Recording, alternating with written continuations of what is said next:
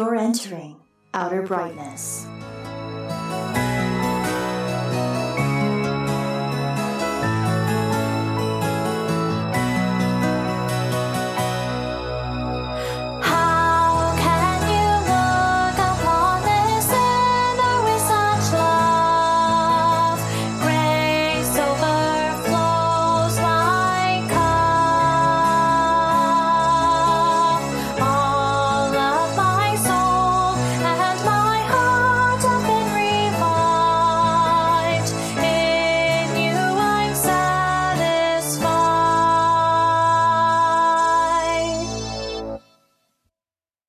Hey, Fireflies.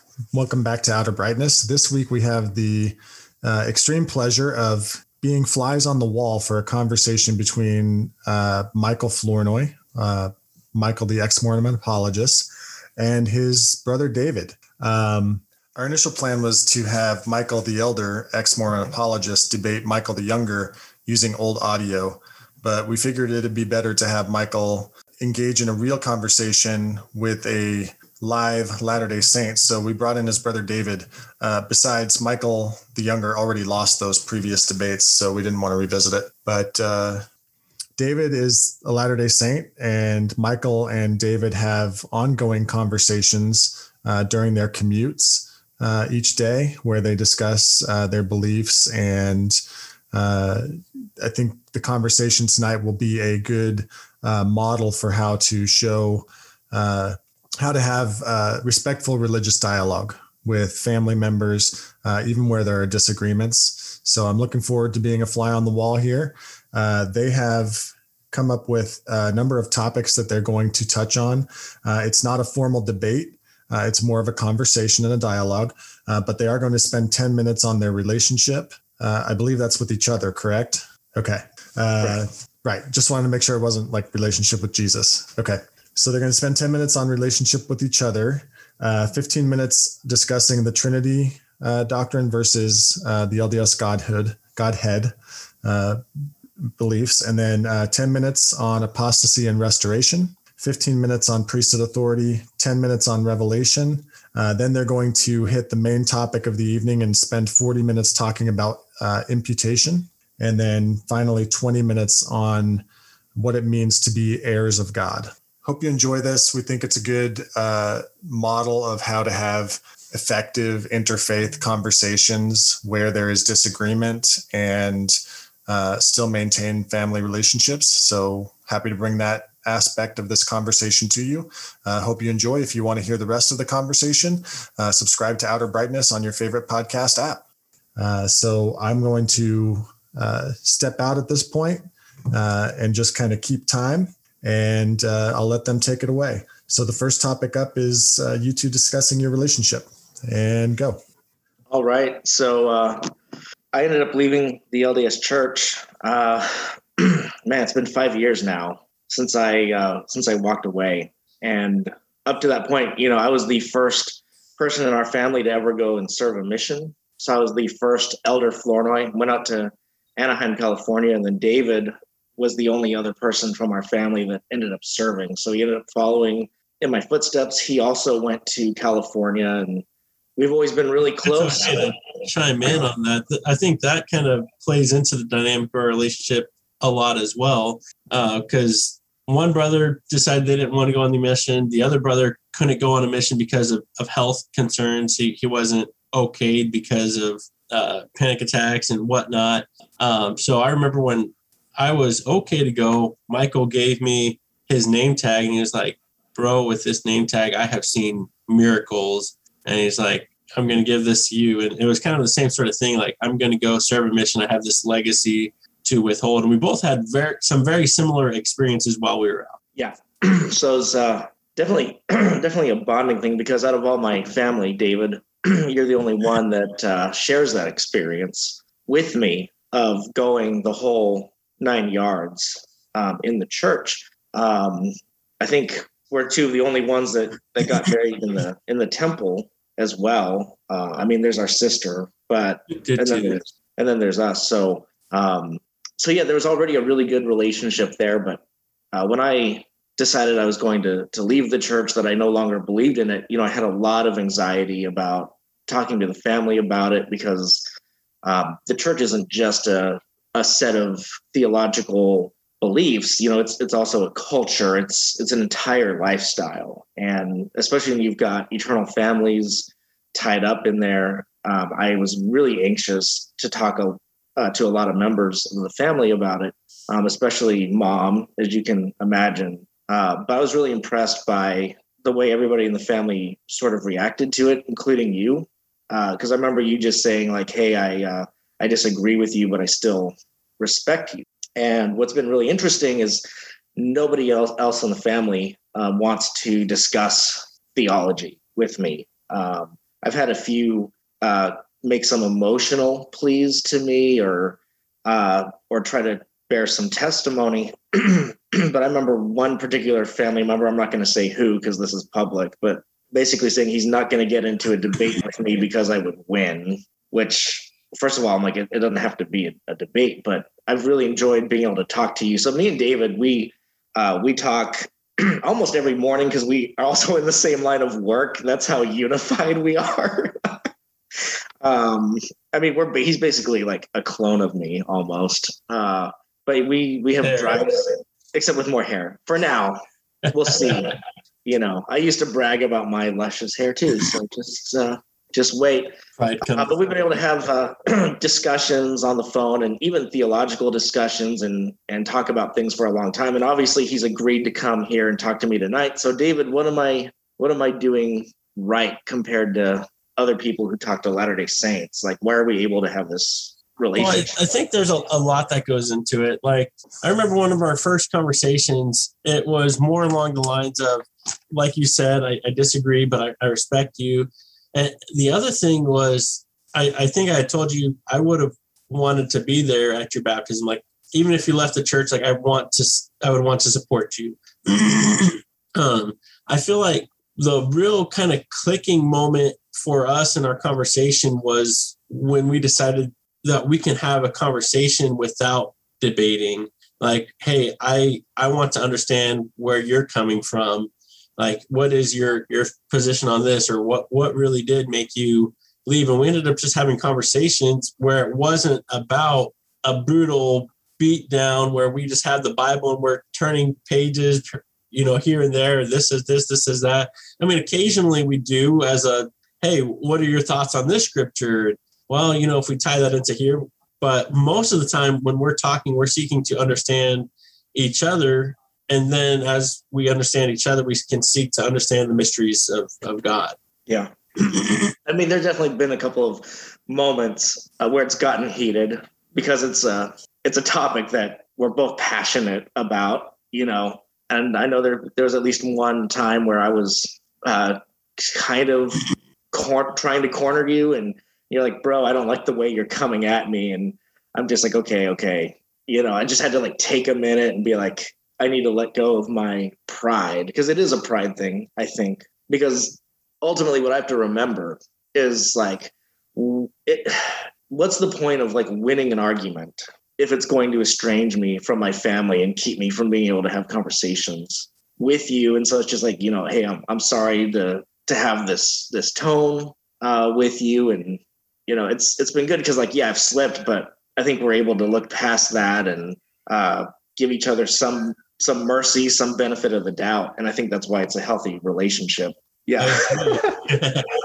Are we at the first 10 minutes? Are we ready to move on, or we can jump into the next topic and just go at it for a little while if you want to. All right. So let me just adjust the timer here real quick, and I'll give the next one 18 minutes since we've got some additional time. All right. So Fireflies, the next topic they're going to discuss is Trinity versus Godhead. And before we jump in there real quick, let me just say that was interesting to listen to you both talk about your relationship and what works and what hasn't worked. And David, I thought it was really interesting when you pointed out that there was like a clicking point where things shifted in your ability to have conversation, and what was behind that was just the decision to have it not be a debate, a conversation and really trying to understand each other. I think that's really important.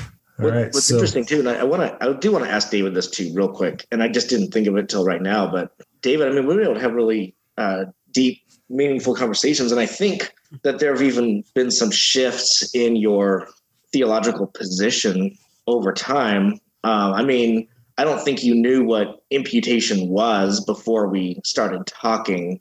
So I'm wondering if you can remember there being a point where because a lot of members of the church don't want to listen to a single thing that a person who leaves says. So do you remember that point in our relationship where you're like, this guy still has things of value to say? Or Oh, yeah.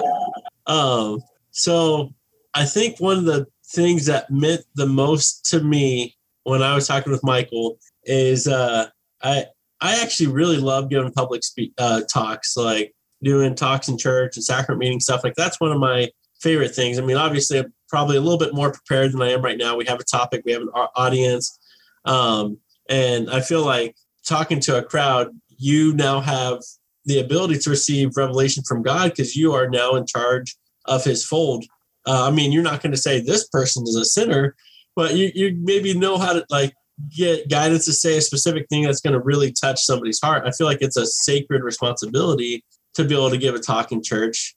So you'll never see me be like, oh man, I saw the bishop giving me a call and I avoided it. I blocked his call. Anyways, passing that, I had accepted a call to give a talk at church, and I was telling Michael, and I was hesitant because it was about the restoration. So I was hesitant to talk with us about Michael because I knew he did not believe this. And he was like, well, bro, I was a ward mission leader. I was a member of the church. Like, go ahead and tell me. I'm all ears. I want to hear what you have to say, and I can give you some pointers. And so I ended up telling him pretty much my entire outline for the talk and what I wanted to say. And he gave me some real honest feedback, and it improved my talk. And that was one of those clicking points where I was like, hey, we are teaching each other. I mean, maybe we're not converting each other, but we are teaching each other. And there is value to be had in conversations, even if he's not a member of the church. Okay. Yeah. I actually didn't remember that, but what I do remember saying to you kind of recently is like, look, I don't care about being right or being wrong. Like, to me, the truth is ultimately what matters. And if by some chance the Church of Jesus Christ of Latter-day Saints is true, which I don't think it is, but if it is true, like, I want to know, and I want you to have the best argument possible so that you can convince me that that's true. But if it's not true, then I want to be able to share information with you as well. And ultimately what I want is for us to be on the same side at some point. So one of the other things real quick, I know we do need to get into the next topic, but I remember relatively soon after you left, it must have been probably after a year. I don't think we talked religion for the first, like, we talked about it, but we didn't actually discuss it for probably a year or so. And I remember having this conversation where I started telling you about some of my spiritual experiences with God, and how for me, that was a testimony that the church was true. And you had said, bro, like, why didn't you tell me about this? Like, why didn't you try to, not convert me, but why didn't you share these things with me while I was struggling with the faith? Like, nobody in the family reached out with me and tried to share things. Not that would have stopped you from going, because you had a really solid doctrinal reason for you that you wanted to leave. But that became a point where you're like, I want you to share things with me. I want you to try. And it kind of goes along to what you're just now saying, that the truth is the most important thing to you. So I think you telling me, like, I want you to tell me what your thoughts are, what your arguments are, like that meant a lot to me as well. Yeah. And this whole thing is totally informal. So I'm probably going to annoy Paul because he's got like this whole like timed outline that I gave him. And now I'm going to totally like throw that in the trash. I'm like, no. We're just having, this is a totally fluid conversation for the most part. No. I'm still the moderator. Michael, you've lost 2 points now. Go ahead. Okay, I'm losing the debate. I'm down 2 points. But anyways, as I was saying before, I was so rudely interrupted. Oh my gosh, what was I saying? David, what was? Oh yeah. David, you said that I had these like theological reasons for leaving, and that's true. But I also had spiritual reasons for leaving because I believed, and we can get into this later if you want to, but we don't have to because it's not on our topic list. But I felt like I was having spiritual conversion out of the church and into Christ only. And so it is interesting for me to hear you tell me your spiritual experiences, but it's one of those things where I'm like, I don't think a spiritual experience can outweigh somebody else's spiritual experience. And so it's like, it just ends in a stalemate. And so what we're left with is scripture and logic and the reasoning. And so I do enjoy talking about that with you, and just grateful to be able to do that and to have you here on Outer Brightness to talk to me today. So very exciting stuff. All right. So the Trinity, Trinity versus the Godhead.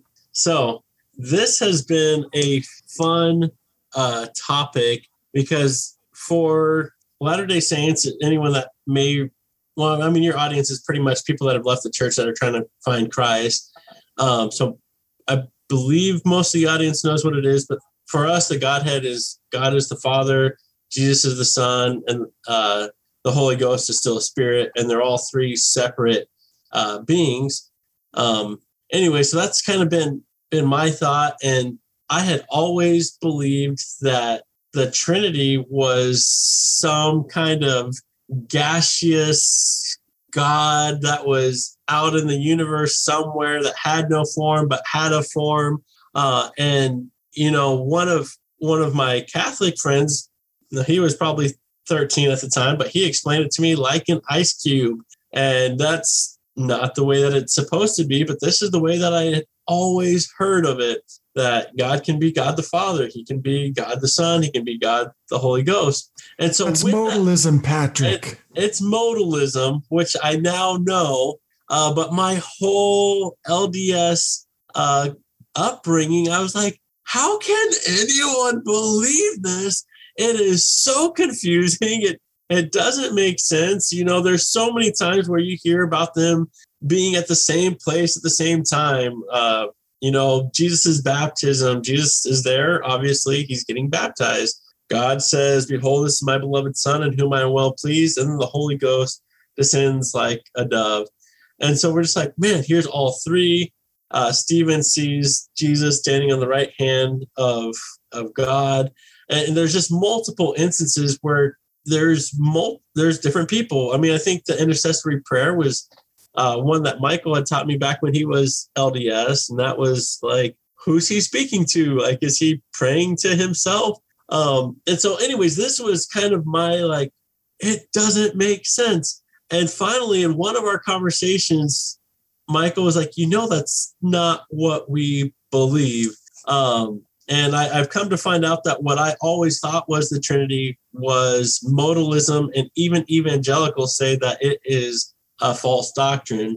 But I'd like to hear kind of I've heard a couple times what the Trinity is, but I'd like to hear y'all explain it again, if that's okay.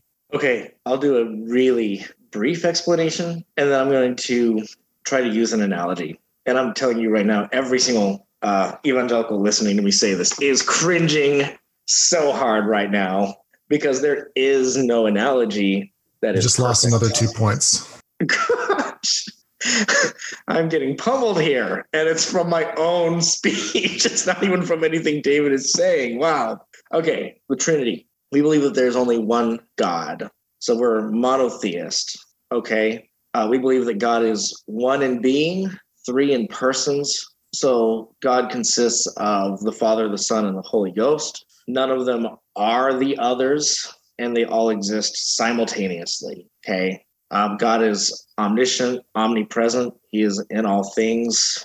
I guess I was really, because you and I, David, we throw around we throw this around. I try to explain it to you, and it never really pans out. But it's just one of those things that the human mind can't comprehend. But one of the ways that I heard somebody explain it, and I really liked this, is that we are human beings. That's the kind of being that we are, right? But your personality is David Flournoy, and my personality is Michael. So we are one being with one personality, but God is one being with three personalities. And three personages, because y'all believe that they're three separate. So he's one being, three personalities, three personages, or at least one personage, because the only person that y'all believe has a body is Christ. Is that right? Right. He was the only one that took physical form. Yeah. Okay. So, yeah, I would say that they are separate from each other because they're not each other. Okay. But at the same time, they are one in essence. So they are all God, and there's only one God. So it is complicated and it's hard for us to grasp, but that doesn't mean that it's not true, if that makes sense. So I was trying to think of some sort of analogy, and it's not perfect, so I'm going to expand on it a little bit. But have you ever seen like those shows where there's one person, like, but they've got different personalities inside of them? Like multiple personality disorder type thing? Yeah, Okay. multiple personality disorder. Okay, work with me for a second here. I've already seen Paul smirking. He's about to tell me I lost 10 points. Hold on. I'm going to make that 100 points. Let me keep going here. Okay, now imagine that all of those personalities can exist simultaneously, because usually it's just one at a time, right? Correct. Okay, so now all the personalities are there at the same time, but they're all distinct personalities. But then, like with a human being that has this disorder, it is confined to that body, okay? But since God is omnipresent and fills the expanse of the entire universe, those personalities can be external from the body of Christ, but they're all the same being, and that's God. That makes sense. Oh, go ahead. I thought someone was saying something. I thought it was Paul, but then he was muted, so never mind. No, he's just shaking his head and staring at me in judgment right now. No, so a lot of what we believe about the characteristics of God are very similar. We believe that Jesus Christ has a physical body, a resurrected body, but we also believe that God has a physical body. Most Latter-day Saints would say it's a resurrected body. I don't know if I would say that it's a resurrected body, but it's a perfected body. And that the Holy Ghost is just a spirit. So we do believe that God is confined to his body, although he is omniscient. So he's able to know everything, and that his power and influence is omnipresent, even though he's not, as far as Latter-day Saints. I think one of the good questions that you've asked, and now I'm attacking myself. This is wonderful. I just lost 10 points. It's okay. I was about to give you like some help too. So go ahead and I'll. Oh, no, that's fine. So there's a idea in the church, and it has been taught from the pulpit, but not anytime recently. I mean, initially it was taught from Joseph Smith of King Follett Discourse, and it wasn't an official teaching, but then it was taught in General Conference, I don't know, like 50 years ago. And that was the saying that as man is now, God once was, as God is now, man can become. And so it kind of gives this idea, correct, that there is this eternal progression and an infinite line of gods behind, an infinite line of gods going into the future. And that's kind of this ideology. And I think that is the ideas that's accepted by most of the church. It's not necessarily my position. And I think this is one of those evolving perceptions and beliefs that I've had as we've had conversations, because the biggest argument that you guys have had against that ideology, I think our basic concept of the Godhead, there's not too much to argue with, except that Jesus Christ was created, being the Son of God. And that's a huge, y'all don't like that at all. And I get that. But I think the other thing that I've heard you guys, or Michael specifically, tell me is, well, who is the first God? Well, you both drink at the same time. That was huge. So y'all have said, who's the first God? And I would have to say that it is God the Father, which leads me to believe that maybe there isn't an infinite progression backwards, that he is God, the first God that ever was. But I've rambled on a lot about this. You go ahead and take thoughts and ask me questions, whatever you got. So is that why you said that you don't necessarily believe that the Father is in a resurrected body? Because for him to have a resurrected body, he would have had to have a mortal experience, and you don't think that happened? I don't know. I have a really hard time believing it, because one of the biggest things that you said that has kind of clicked for me was we were talking about Jesus and his infinite atonement. And, in my mind, God had all of his children. They had progressed to a certain point. They're all coming to earth, and they're sinning, they're learning, they're repenting. And you had made up the idea, or you told me something along the lines of Jesus's atonement is still taking care of children that God is currently having. Like if God was, because he's God, he's not changing. He's going to keep having spiritual children. And what if a spirit child that he had at the creation of the earth is just now coming? Or if he just had a spirit child, 1,000 years ago, is that spirit child coming to earth? And if he wasn't there, when Christ did the atonement. So it was something along the lines of Christ's atonement is truly infinite. And it made me think like, well, if God had to go and was on earth and had to do an atonement, would that atonement not continue on to our generation? Like if that was the case, why would we need a Jesus? So I don't know if I completely agree that God had a mortal life like we have had it. Yeah, I kind of remember that conversation. And I think what I was just saying, like, yeah, if Christ's atonement is infinite, it has to cover, assuming that there are different generations of spirit children, it would have to cover all of them. Otherwise, it's not infinite, it's localized, and it is finite because it's just within the boundaries of this generation of God's children. So let me just ask you this. Do you believe that Heavenly Father is married? I do believe he's married, but do I believe that he has to have a spouse in order to have spirit children? That is a tough one, because if he always existed, how did he get married? So we do believe that exaltation for Latter-day Saints is between a married man and a married woman, and that they can continue to have progression and what we call eternal life, which is to continue having children. And I think the idea, and it may not be a correct idea, but the idea is that we are following the exact same pattern as God, and that we will be having children that are spirit children. And one of the conversations that Michael and I had before he left the church was if a physical couple were to have a child, and they're both resurrected beings, why would it be a spiritual child? And this is really deep, and I apologize. These are just some of the conversations that we've had.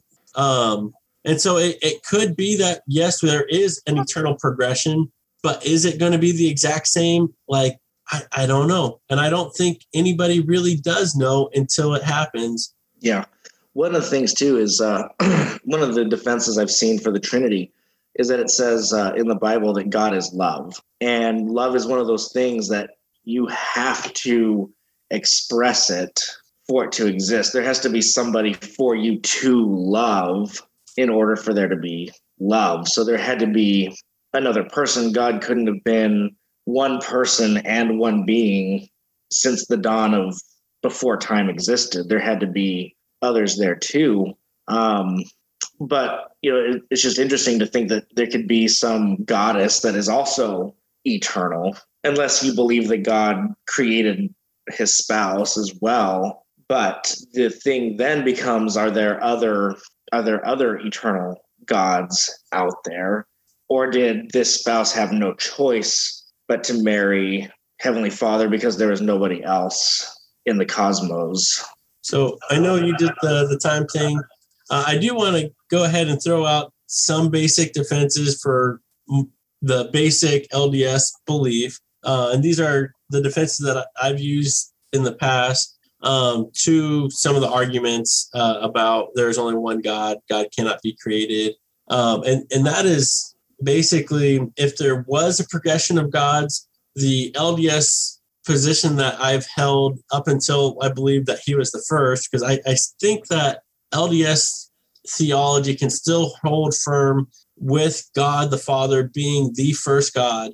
But if there was a progression of God, to make it so that God is not a liar when he says there are no other gods before me, we would have to take into context of what LDS believes that the term God represents, and that is that God is our eternal Father. So if God was my eternal Father and I'm telling my children you have no other dad, then that is a true statement. It's not saying that there aren't any other children out there or any other dads out there, but to my children, I am the only dad. So that, I know that's not a strong argument, but for LDS terminology of what God is, it helped me cope with it. The other ideology is, I know people get really upset with the idea that Christ was created. So the deep doctrine is that we all have an intelligence with us, and that intelligence is what all matter is created. There's greater intelligences, there's lesser intelligences. The greater intelligence is what becomes living beings. The lesser intelligences are the things to be acted upon, like a rock or grass sort of thing.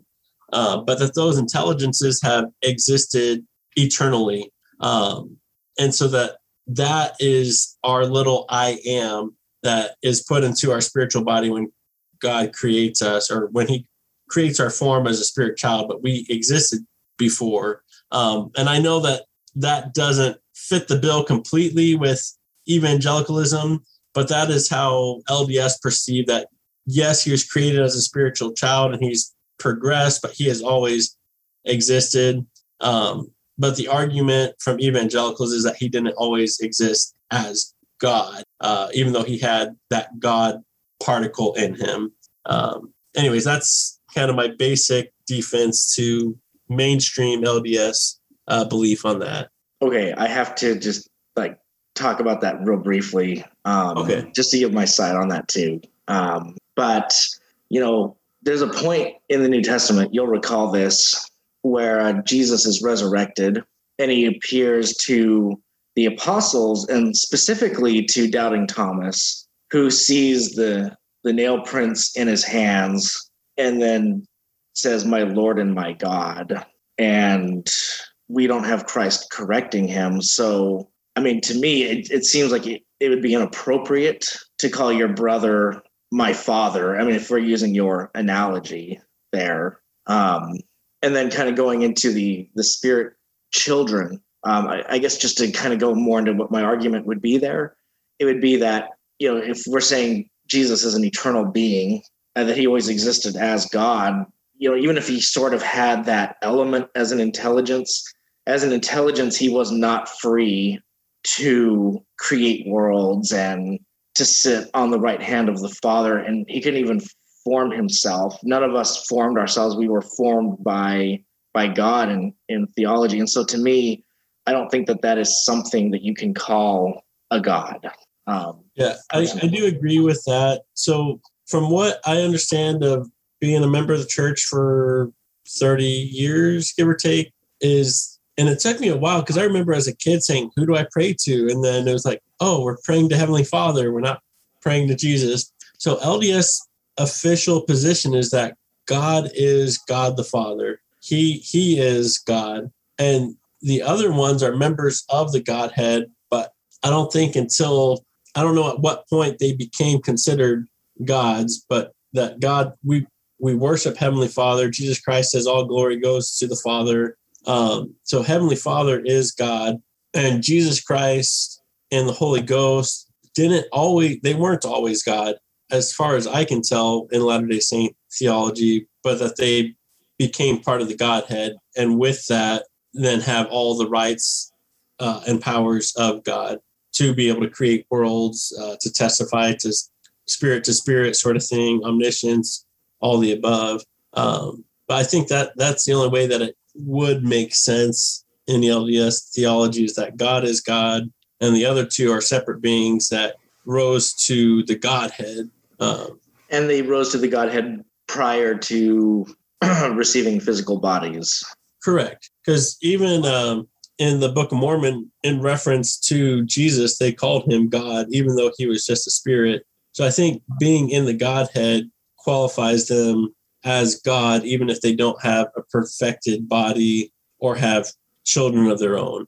So is there any reason, let me just ask this last thing and we'll move on to the next topic. Okay. We're going to leave a lot unexplored.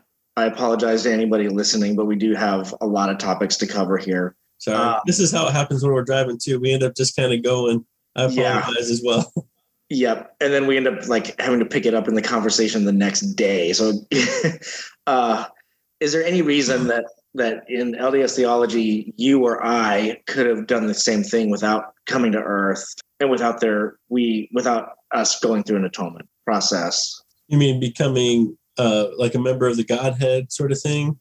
Yeah. Becoming gods. If they can ascend to godhood as children of God, out of the same intelligence that we're made out of, then why couldn't we do it? And technically, we do believe that we can. The ultimate goal for Latter-day Saints, not necessarily to replace, heaven forbid, but to be like Heavenly Father.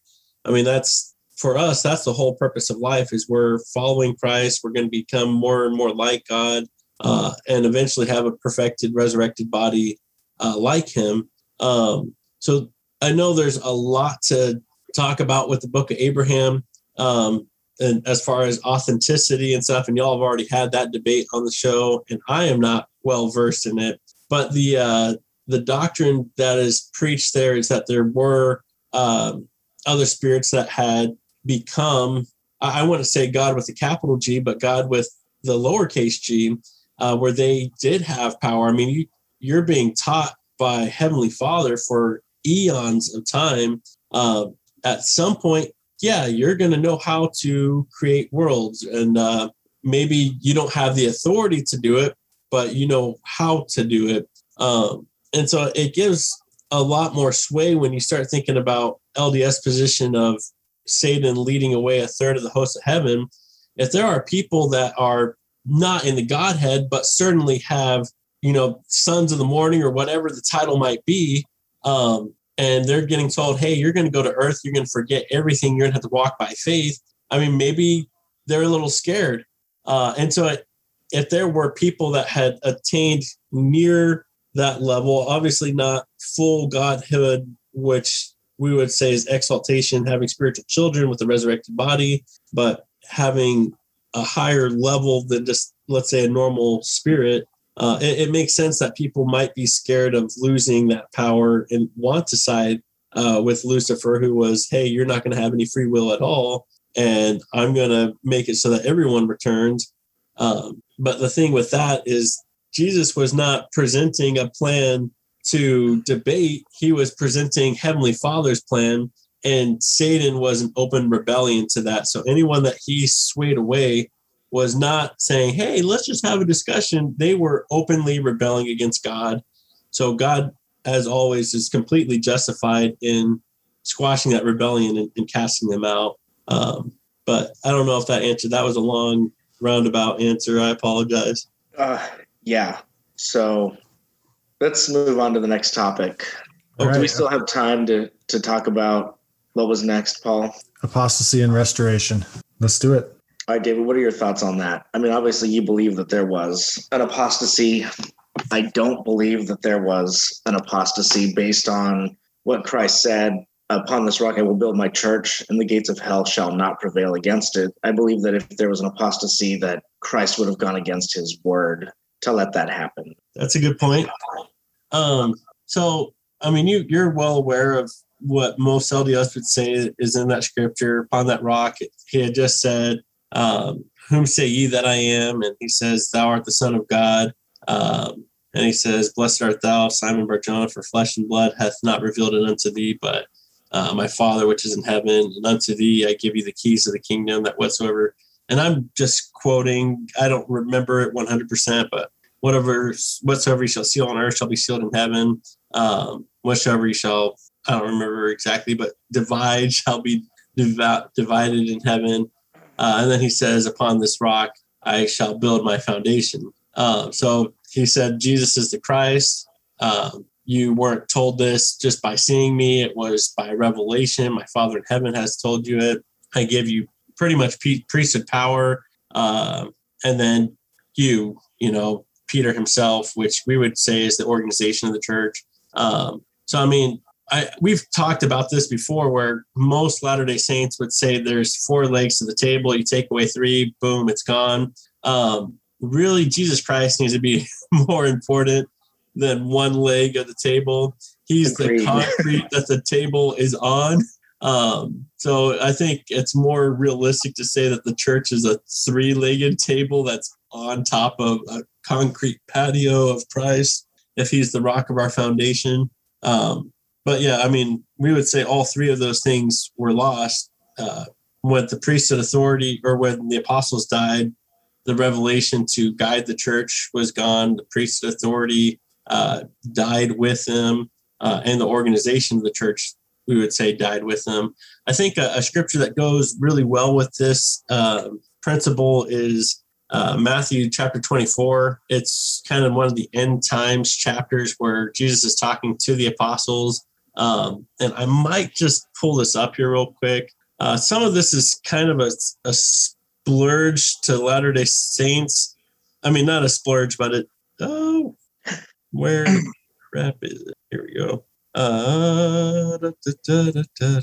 Bro, while you're looking for that, let me just read this passage in Matthew 16, and I'm going to give you my perspective on it as a writer, as somebody who deals with literature. Okay, I'm even going to read from the King James version because I'm such a nice guy. So Matthew 16, starting in verse 15. Well, actually, I'm starting in verse 13. So Jesus came into the coast of Caesarea Philippi. He asked his disciples, saying, "Whom do men say that I, the Son of Man, am?" So immediately, the subject in this conversation is Jesus. And they say, "Some say that thou art John the Baptist, some Elias, and others Jeremias, or one of the prophets." He saith unto them, "But whom say ye that I am?" So the subject is still Jesus. And Simon Peter answered and said, "Thou art the Christ, the Son of the living God." So the subject is still Jesus. And Jesus answered and said unto him, "Blessed art thou, Simon Bar-Jonah, for flesh and blood hath not revealed it unto thee, but my Father which is in heaven." The it being the same subject as everything else, right? That Jesus is the Son of God. So that is still the subject. "And I say unto thee that thou art Peter, and upon this rock I will build my church." So this rock, what has the subject been all the way up until right now? It's been Jesus. So upon this rock, I will build my church, and the gates of hell shall not prevail against it. The next verse is, "And I will give you the keys of the kingdom of heaven." It is an aside. It's a separate subject at that point. Moving on. But as long as the rock that the church is built on is Jesus, and there were always people who believed in Jesus, then I don't think that apostasy could have occurred. Just wanted to throw that out there. Yeah, that's a good. I can see that is a point for you for sure. So I'm only at -4 now. -4. Okay. So I mean, there are a lot of scriptures that do talk about there being an apostasy, and I think most Christians agree that there either has been an apostasy at some point, or there will be an apostasy before the second coming. Oh, go ahead. Can I just jump in there? And Paul, you can correct me on this if I'm wrong, but I believe that there's lots of apostasy going on. I think there's a lot of churches that are just abandoning the word of God. I think there's progressive Christianity out there and just totally twisting it. There's woke Christianity. There's, what is it called? Not the get rich quick Christianity, but I forget what it's called now. Prosperity gospel. Yeah. And I think that there's just a lot of people just completely going away from God's word. But I don't believe in a complete apostasy to the point that it needs to be completely restored. I believe that there are always going to be true followers of God. But as far as an apostasy, I think that a lot of churches out there are facing that right now. I like that you said that you don't believe there's been a complete apostasy, because even LDS believed that there was still truth there. I mean, obviously, we would not have Christianity today if there was not just an apostasy with priesthood authority, organization, and revelation, but also an apostasy of all doctrine.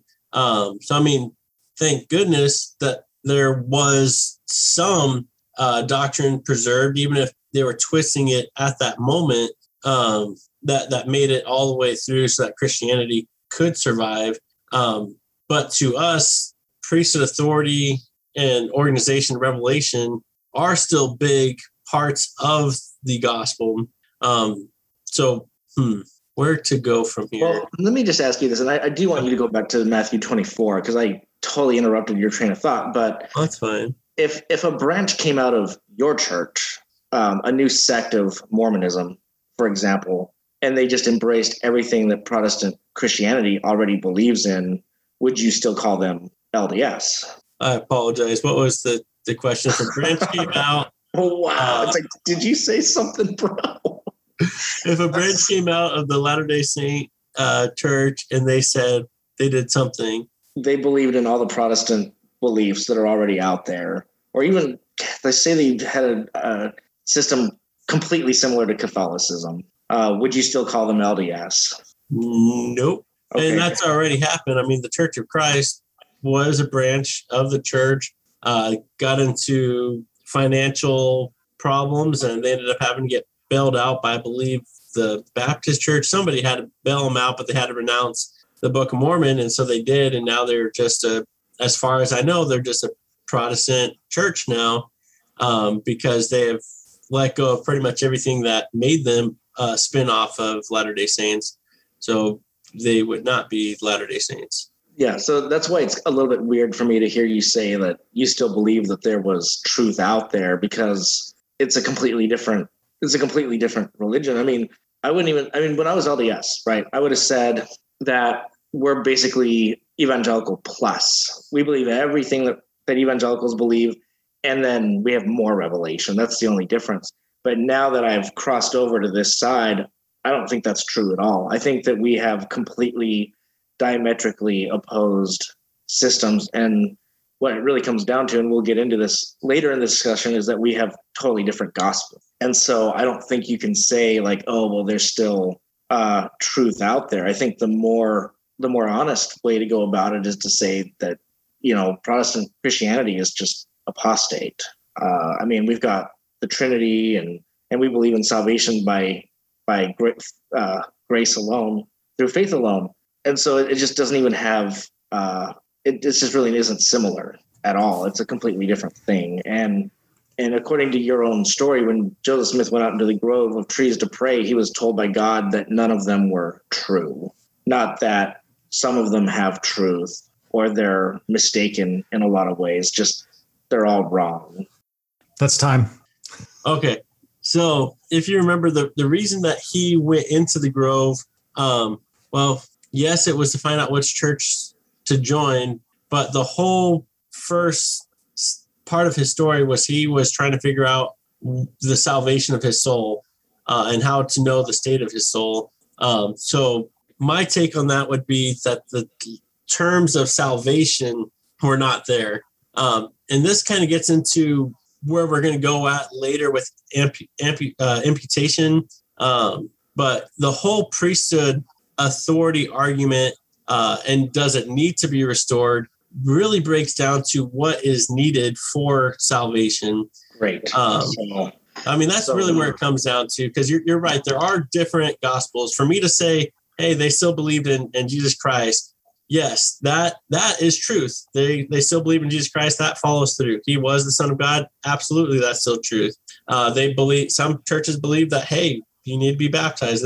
That church breaks off of, I mean, ultimately, the only church that really existed in Christianity for a long time was Catholicism.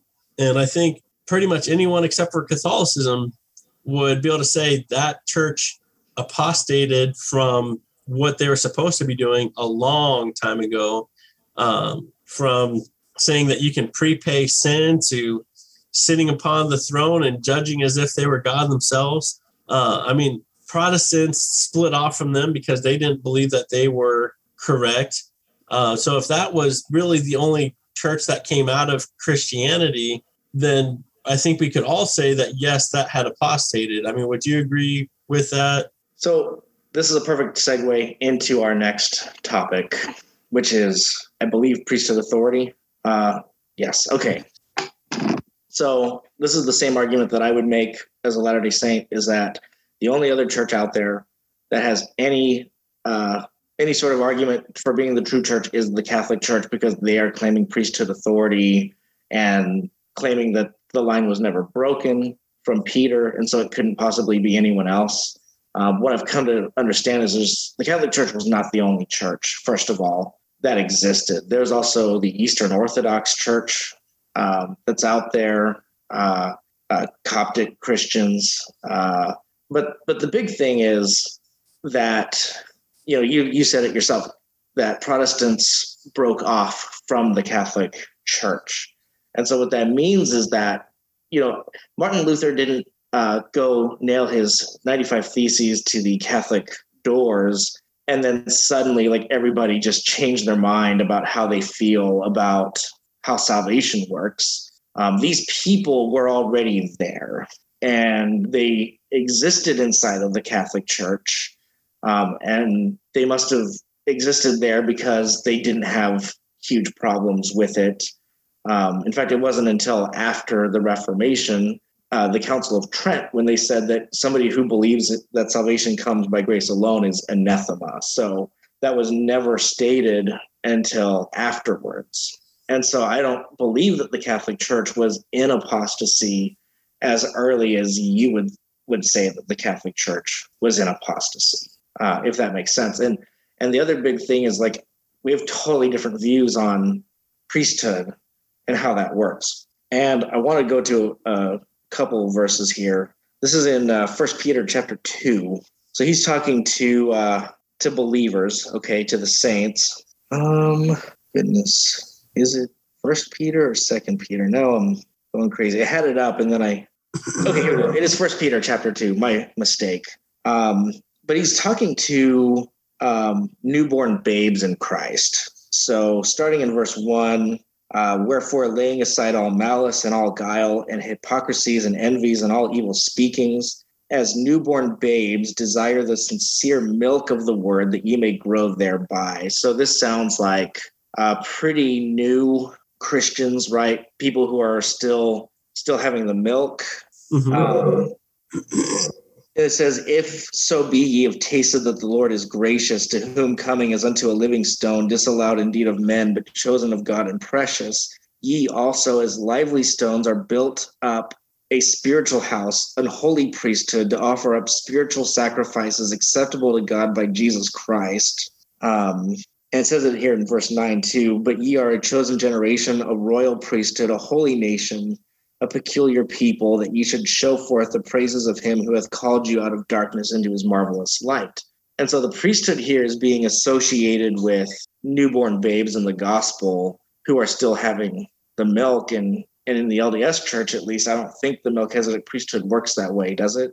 Well, we don't know if this is talking about Melchizedek priests or not. I mean, we give the Aaronic priesthood to 11-year-olds now, 11 turning 12-year-olds, which I would very much consider those to be babes in the gospel. But if you're okay with me, or I'll let you finish your thought, and then I would like to go, because we were talking about apostasy, priesthood authority, and it really comes down to terms of salvation.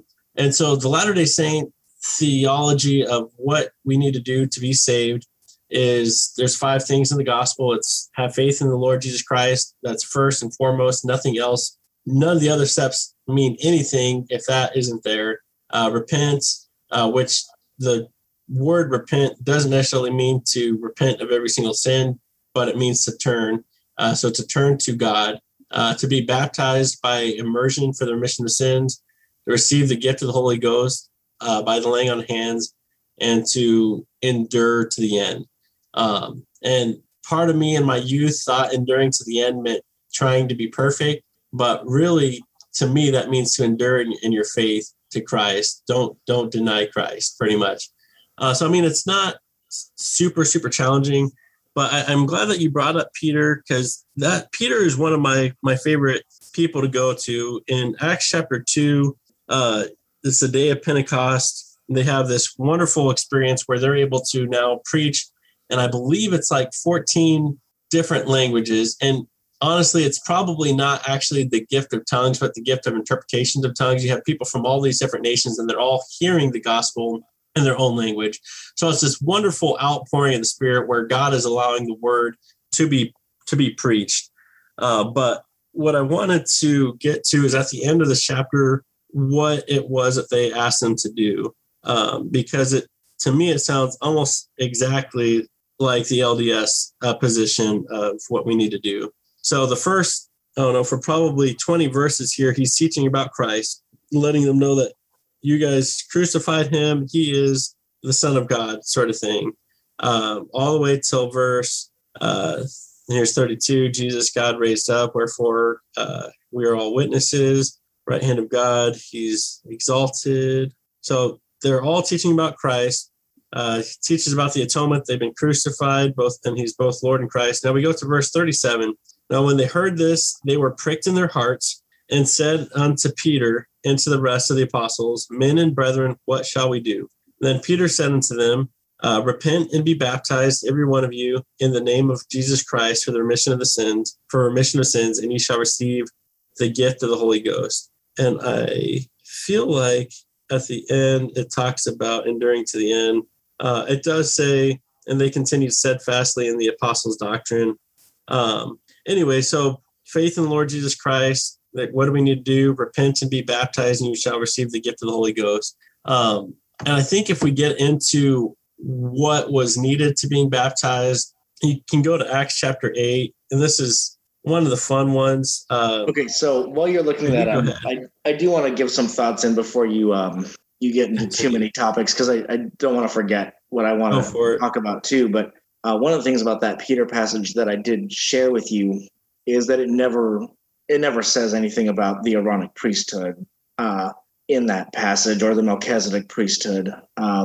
It's really an argument from silence to say, well, that's just talking about the lesser priesthood and not the Melchizedek priesthood, because that's not something you could ever come up with just by reading the passage. It's because you're bringing your LDS background into it. So there's that. And then in the Acts 2, it does say it says a couple of times in there, to be baptized for the remission of sins. And just to throw in the way that we usually read that as evangelical Christians, it's kind of like how you might take Tylenol for a headache. You're taking it because there's already a symptom that you have. And so, I've been baptized for the remission of sins. So when I'm baptized, it's because I've had that remission of sins, not because I'm trying to obtain a remission of sins, if that makes sense. Okay.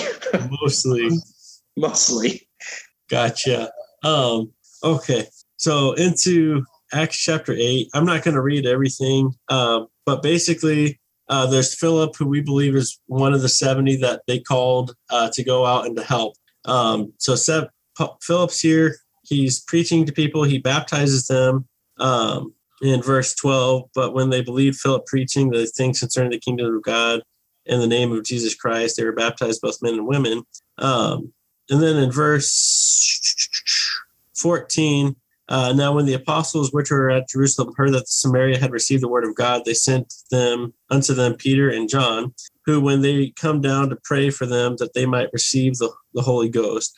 For as yet he was not fallen upon any of them, only they were baptized in the name of the Lord Jesus. And then 17, then laid they their hands on them, and they received the Holy Ghost. And when Simon, and it talks about Simon earlier being a kind of like a sorcerer, I guess, saw that through the laying on of hands, through the laying on of the apostles' hands, the Holy Ghost was given. He offered them money, saying, give me also this power, that whomsoever I lay hands on, he may receive the Holy Ghost. But Peter said unto him, thy money perish with thee, because thou hast thought that the gift of God may be purchased with money.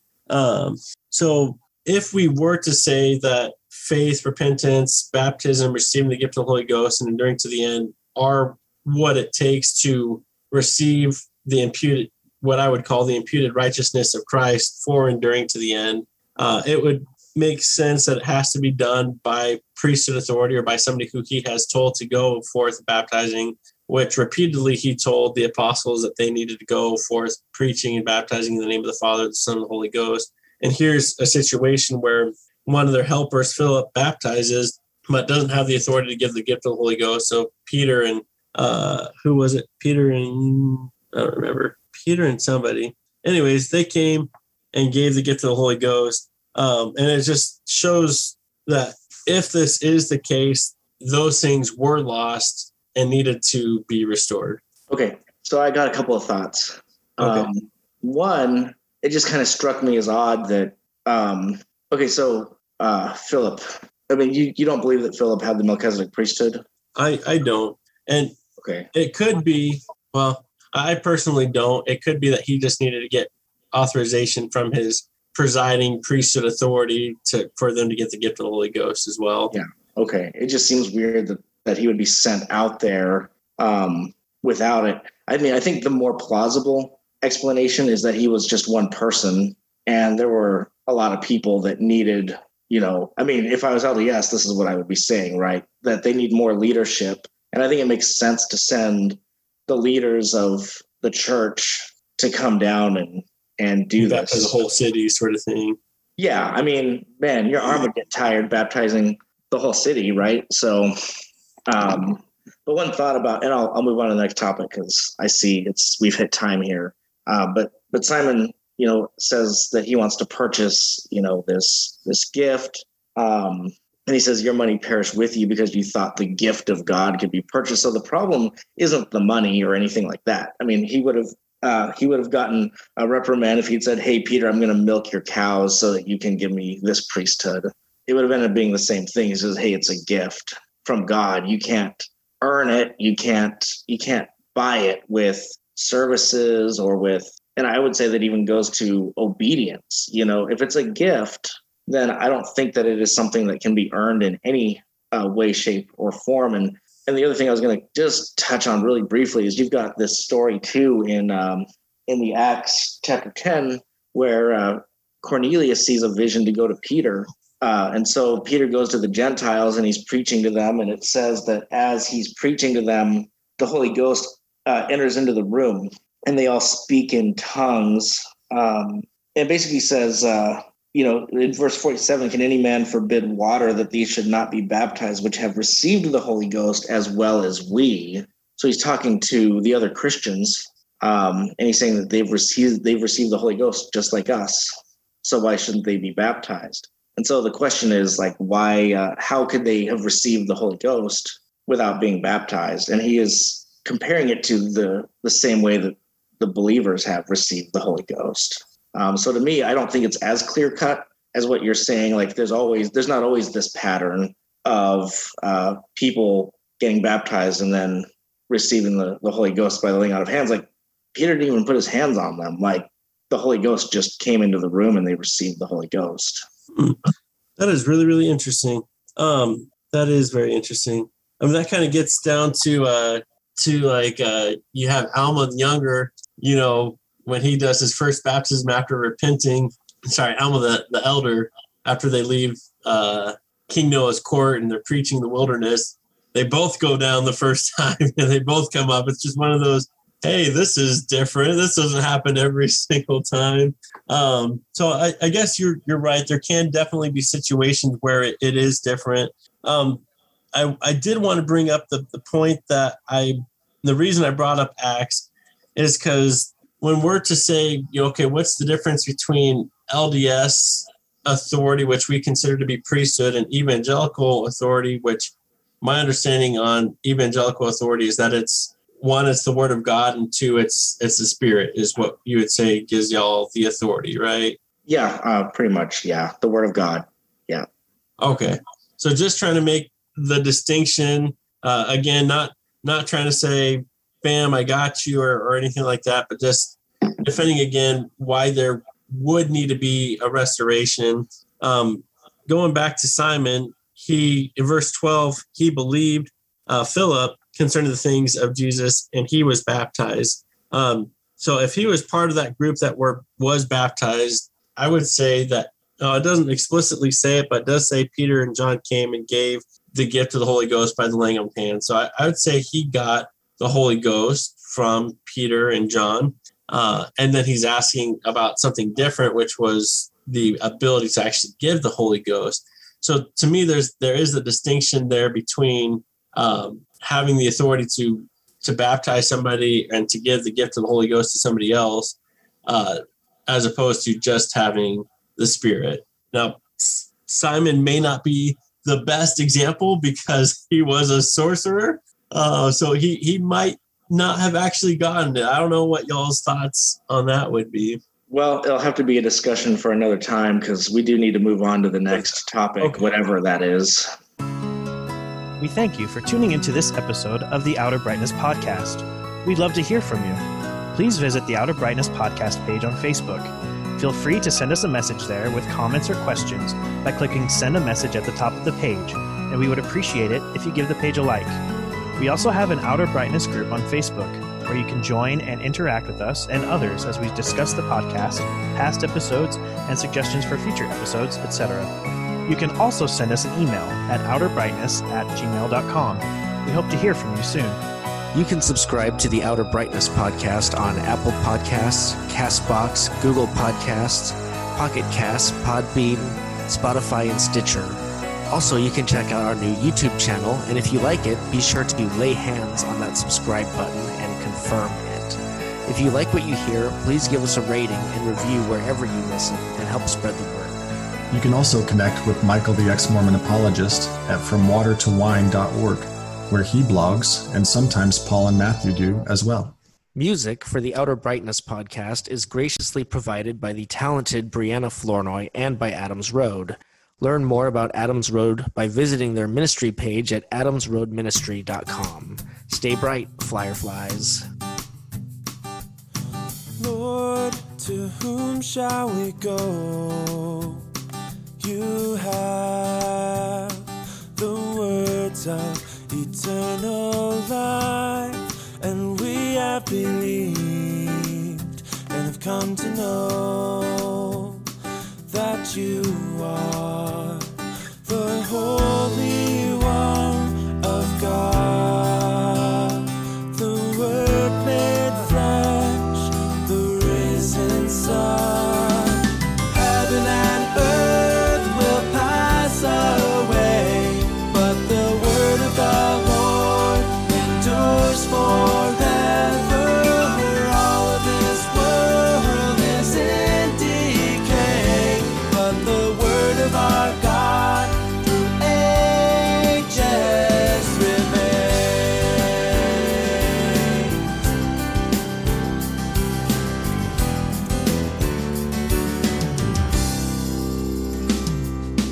Lord, you promised that we, as your church, would remain upon this rock, and the gates of hell will not prevail.